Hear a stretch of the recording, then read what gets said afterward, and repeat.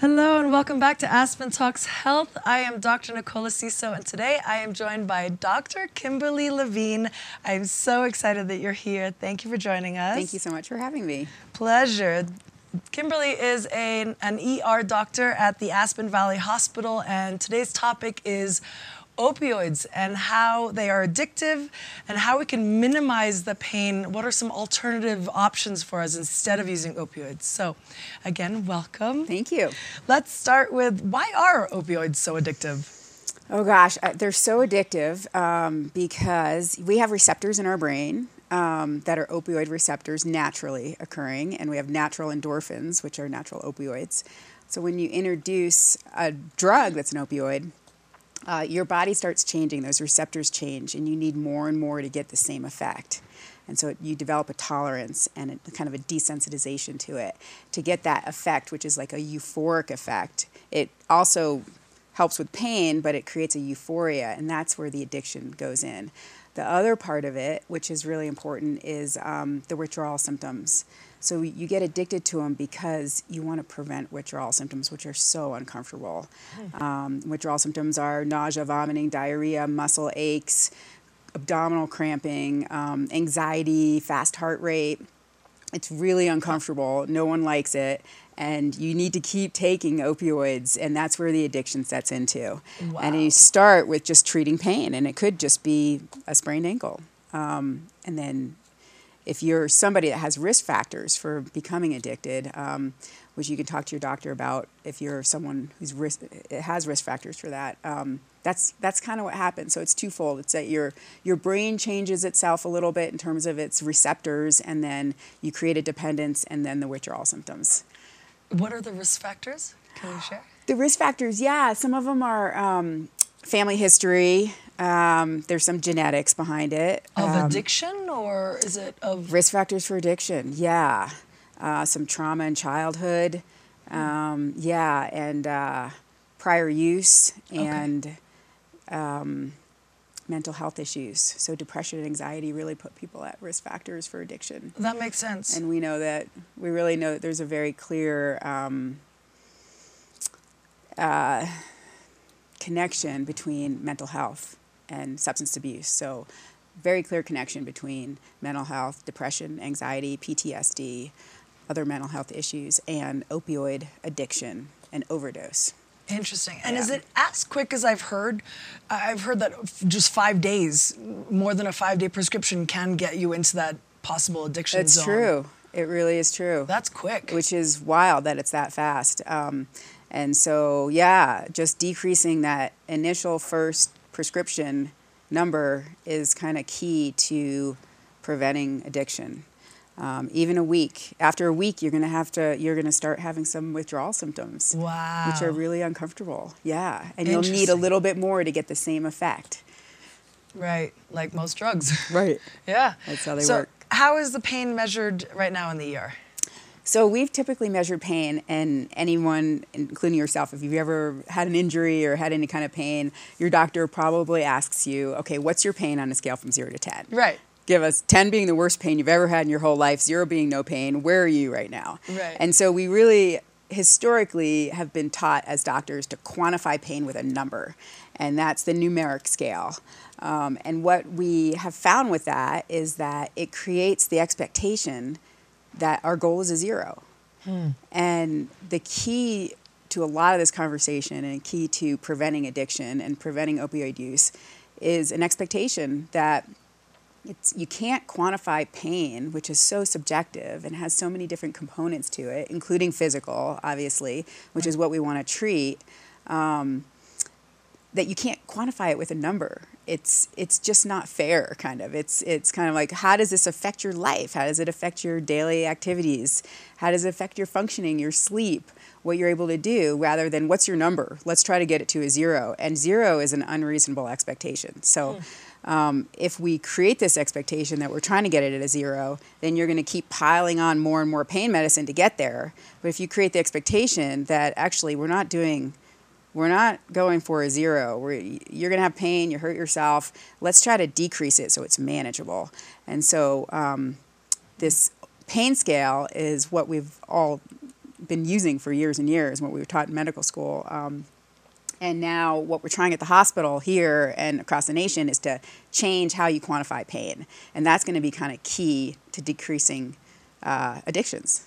How do you change it? Or how else can you measure it? How do you measure it? So we're using, how do you measure it?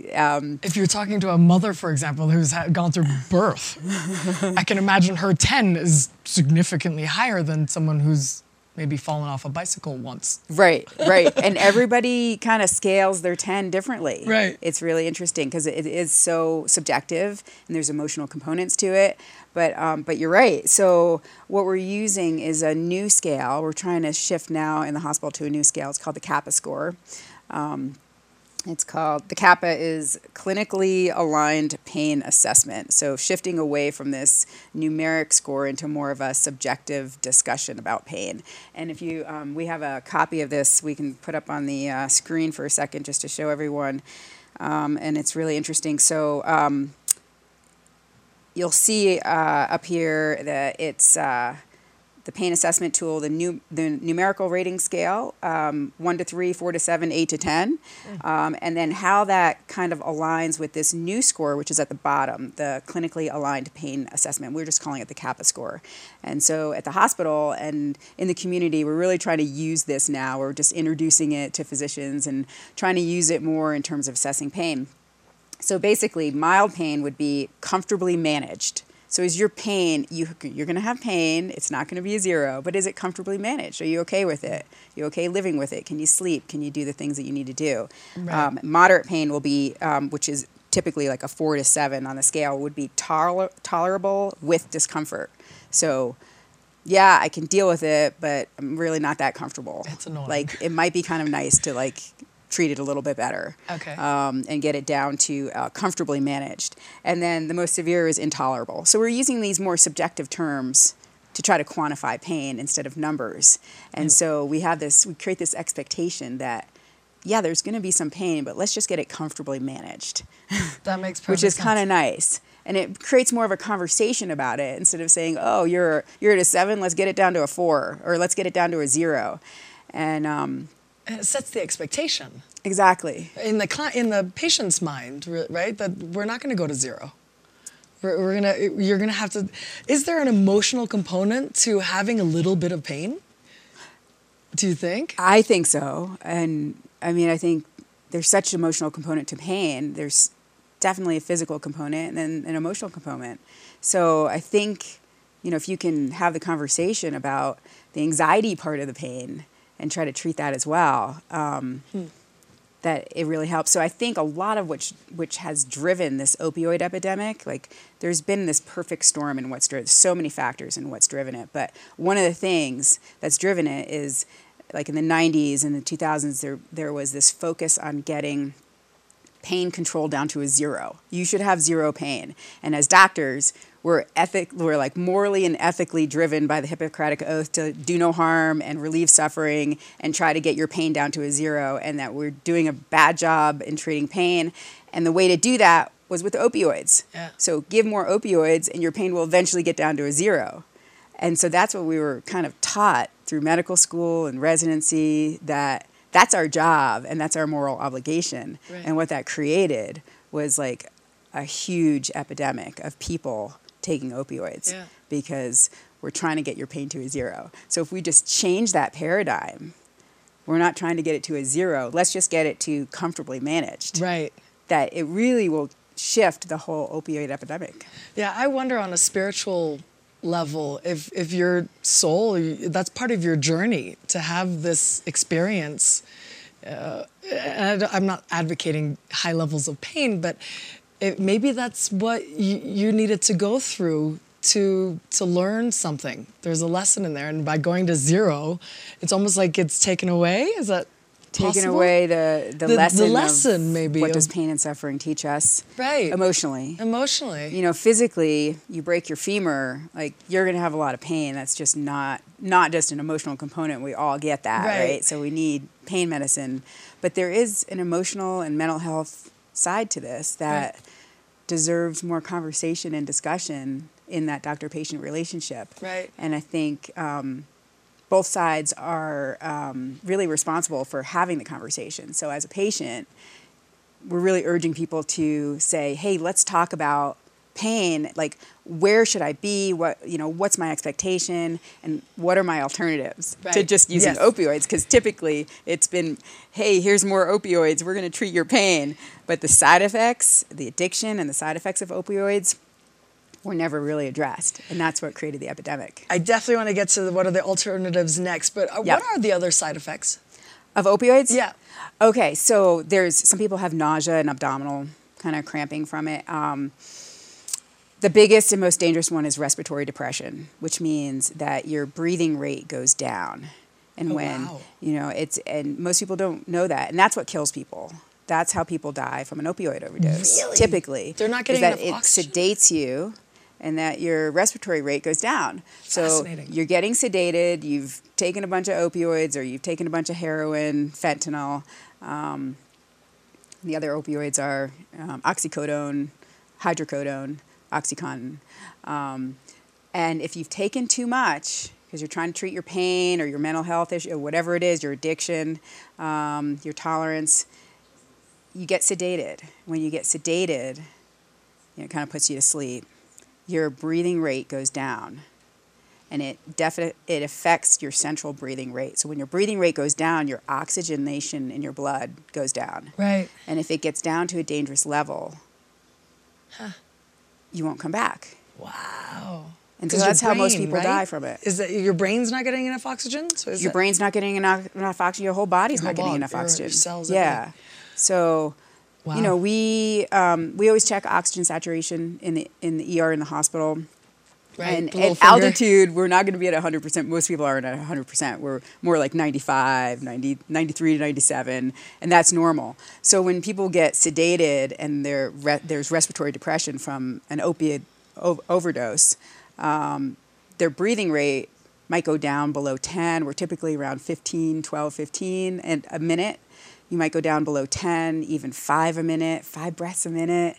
And you'll see people's oxygenation go down. Yeah. So it might drop from 95 to 85 to 75. Wow. And once you get down into the 40s, people die. And if you're in a hospital, we can give you oxygen and save you. Right. But if you're out in your home or on the street or something, that's really biggest dangers. And then the danger of addiction. You know, the side effect of addiction hasn't been such a huge discussion, and it needs to be more of it whenever you get opioids. Right.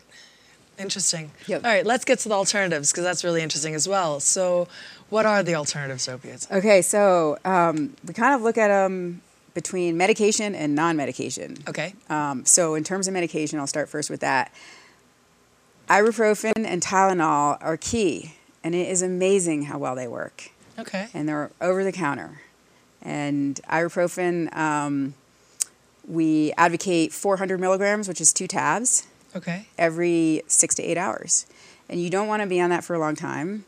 There's side effects of that too. And Tylenol, as we all know, you can overdose on Tylenol as well. So you want to use them in the correct dosages. Okay.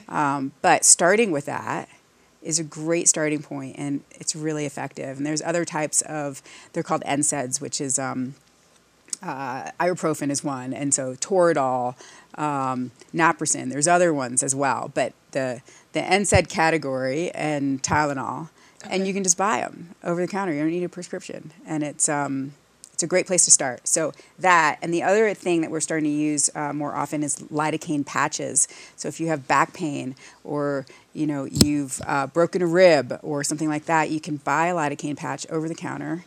You can just go to the pharmacy and put it on. You put it on for 12 hours, take it off for 12 hours. It's really simple. It's something you can do at home, and people get some relief from it. And so using lidocaine is really important. Is that a numbing?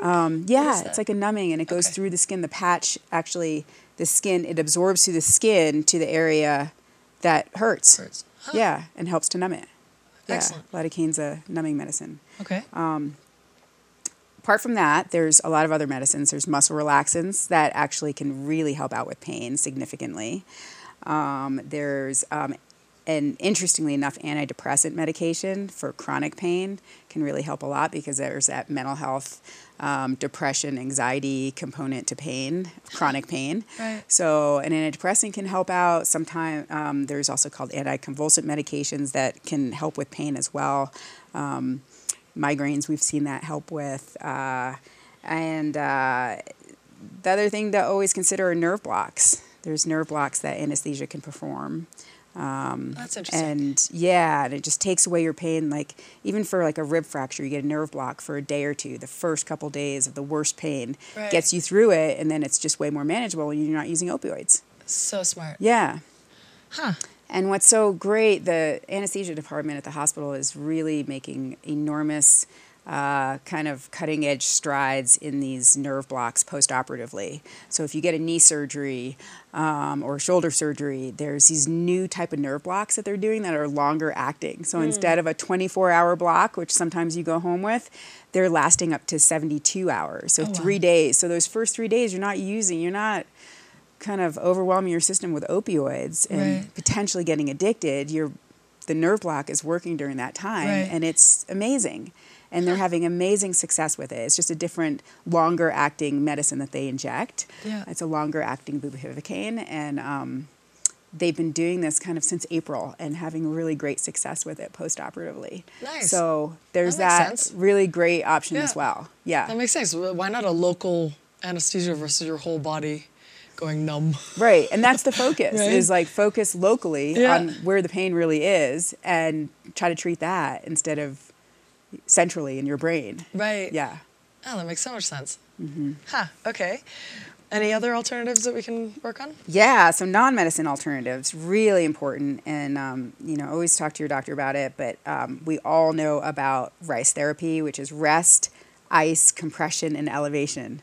So if you've hurt something, resting, ice is amazing. It is such an anti-inflammatory. It works so well. Compression, which is like an ACE wrap or a splint or something. Okay. That's amazing in helping with pain. And elevation, which, it's really kind of downplayed. Elevation is amazing, and it's elevating it above your heart. So if it's your ankle or your wrist or whatever it is, elevate it above your heart, and that just pulls some of the swelling down. Yeah. And that in itself decreases pain really well. It's amazing. Because your skin isn't being stretched out. I mean, is there some benefits to inflammation?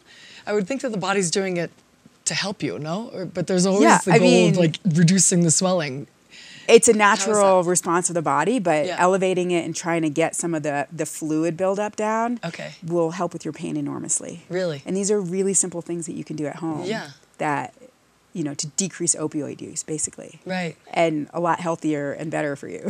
Smart. And then the other alternatives, acupuncture, if that works for you for longer term pain, massage, chiropractor, all these, like really reach out and try different things that are non-medicine related to treat your pain. Good. Acupuncture And again, big pitch for mental health. We all know this valley has a lot of mental health issues, and I know the local mental health organizations are trying really hard to increase access and really improve services and address that crisis that's going on here, and that link with pain. So really addressing your mental health issues is going to help with pain.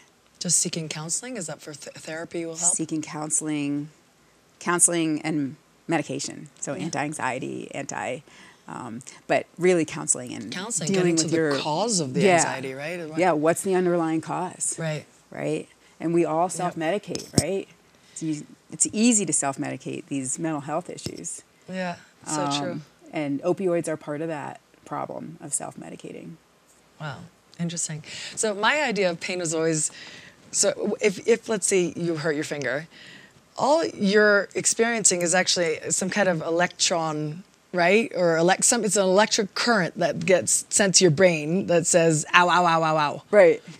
But if you actually just focus on the pain and think about like really, what is it? Like, what does an electron feel like? Or some electric current? The nerve, yeah. The nerve, like what does it actually feel like? You'd be surprised. It mitigates it. That's my technique for pain anyway. And there's those type of like meditative focusing things that could help in terms of, in terms of another type of treatment. Right, Sure. breathing. Yeah, breathing through it. Breathing through it, actually saying, okay, this is happening, embrace it, Yep. learn from it. Yeah, it's true. But, and have an expectation that it's not going to get down to zero. Don't keep piling things on to try to, medications and everything to try to get to a zero. Just, there's going to be a little bit. Yeah. And chronic pain's a little different, but for acute pain, it's going to pass. It's going to get better. Do what you can to treat it. And if you need opioids, and there's a place for them. We're not saying none. Right. There's a very specific, important place for opioids in pain management. But the goal is to just really minimize them in a serious way. Good. And your first prescription, research has shown that very first prescription, the size of it, is linked to addiction. Wow. So fascinating. So what's too much? 40, 50 pills in that first prescription makes people way more likely to be addicted in that very first. So you sprain your ankle, your doctor says, here's some opioids, if it's a big prescription, greater than 10, your chance of addiction is way higher in the long run than if you just get 8 of them. Interesting. Or 6. Okay. And that's all you need. If you do all these other things, right, it's all you're going to really need. And sometimes you don't need any. Okay. And so having that conversation of, that first prescription, hey, I really don't want that much. Or, and from the physician side, hey, you know what, 8 or 10 is going to be enough. And that way, you're going to be less likely to be addicted, and you understand what the side effects are and the respiratory depression and all these things. So just educating and having conversations about it. But good knowledge. That first prescription is really interesting. So decreasing that number is kind of one of the keys to combating the epidemic. Very important information. Thank you. Yeah. So you deal with people in their worst states, like fear, anxiety. Pain causes all these seriously stressful moments where people are probably not themselves, or definitely not their kindest, I'm sure. How do you and your staff in the ER room manage this and stay peaceful within? We eat a lot of chocolate. Nice. We have a drawer that has candy in it, and you just no. Yeah. That's true, but you're right. And the ER is a place where people are coming in severe pain. There's fear. There's people are scared. They may not be acting their best, and that's okay. We understand that. As providers, we get it. We understand it. And I think really good communication in the team and being able to communicate what's going on and support each other is key. And then I think I shared with you this before. I always think about, and this is kind of like with any interaction you have with anybody, but I think about it in the ER a lot because there are very dramatic presentations with people, and you really can't take things personally. So don't take it personally. Right. And there's I'd mentioned the 4, they're called the 4 agreements. Okay. And they're not specific to the ER, but just something in general in terms of interacting with people. And I think about it in the ER. So one of them, the first one is don't take anything personally. Right. Second one is don't make assumptions. So don't make any assumptions about someone, how much of their pain is emotional versus physical? It's just their subjective pain is what it is. Right. And really take that straightforward. And then the other 2 are be impeccable with your word. Yeah. Which I think is so important. And always do your best. Yeah. And just trying to live by those in and out of the ER. I think it's important. I love that. Really don't take things personally. And I know we were there the other day when somebody approached me, and it was 7 years later, a patient who was in a lot of pain and had some, potentially felt like she had some poor behavior, said some things that she wasn't happy about at the time to me. And 7 years later, she came back and apologized and kind of explained what was going on in her life and what was going on. And so it just, don't make assumptions. People aren't, and don't take things personally. Yeah, she carried that for 7 years. Yeah. That she was nasty and she wanted to apologize for it. And I'm so proud of her for doing that. And it just reminded me, this is not a personal thing. Everyone has their story and why their pain and the things that they're saying. So, it's kind of try to be easy on people. You're getting some good practice in the ER room, probably. Every day. Just staying patient and total acceptance. I mean, we all have to de-stress somehow from it too. And Right. As a team, we, we'll de-stress together and vent and that kind of thing, but which is human. But Yeah. just always trying to maintain some of those principles. Right, and the communication is key, even with the patient, right? Just even letting them know that they're heard and you get it, that they're in a lot of pain, and you hear them. A lot of people vent just to be heard, right? Right. And then the pain might even mitigate just knowing someone is there to care. Being able to listen, I think, is so important. Yeah, in all areas of life. Right. You're just in the extreme environment, but yeah. Yeah. Yeah. So we're coming up to the end, but I was curious about alcohol and opioids. Does alcohol heighten the opioid experience? Is it dangerous? Like, is there a range? Like 1 is okay, 3 is you're in danger zone, or? Oh gosh, it's different for everyone. It is absolutely dangerous to mix them. Definitely. So alcohol is also a depressant. So it will depress, sedates you. Right. So you mix that with opioids, and that combination is more deadly than either of them alone. Really? Yeah. Wow. Yeah. So combining them is really dangerous. And there's no way to say one's okay if you take 2 opioids. Like we just recommend not mixing them at all. Yeah. It's really dangerous. Wow. And you mentioned before heroin. Are they on the same level? Heroin and opioids? So heroin is a type of opioid. Okay. Heroin and fentanyl. So these street opioids. And it's so interesting. 70% of heroin users started with prescription opioids. Wow. And so it's cheaper and easier to get. And now that physicians are starting to crack down and decrease opioid prescriptions as a way to combat this epidemic, it's a lot easier to get. And it's highly addictive, as we all know. They're all addictive.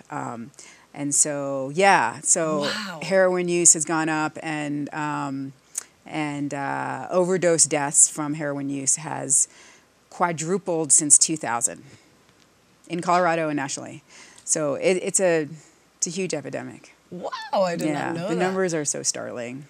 And 70% start with an opioid prescription. Right. So opioid prescriptions are a gateway into recreational use. I mean, they clearly are. Incredible. And when you get addicted with prescription opioids, again, those are oxycodone, hydrocodone, Dilaudid, OxyContin, which is the long-acting one, your likelihood of going into heroin use and fentanyl use recreationally is very high.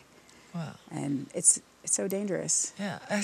You hear of oxycodone, that's prescribed all the time. Like oxycodone, that's totally typical. And again, as we're a community that has a high number of orthopedic injuries, and orthopedics here needs to prescribe some to help people. And it's a really effective drug for pain control, but it's just really minimizing it, understanding the side effects, the risk of addiction, having that whole conversation, and your goal for pain management, which is not a zero. All of that combined is what we can all do locally to help ourselves. Excellent.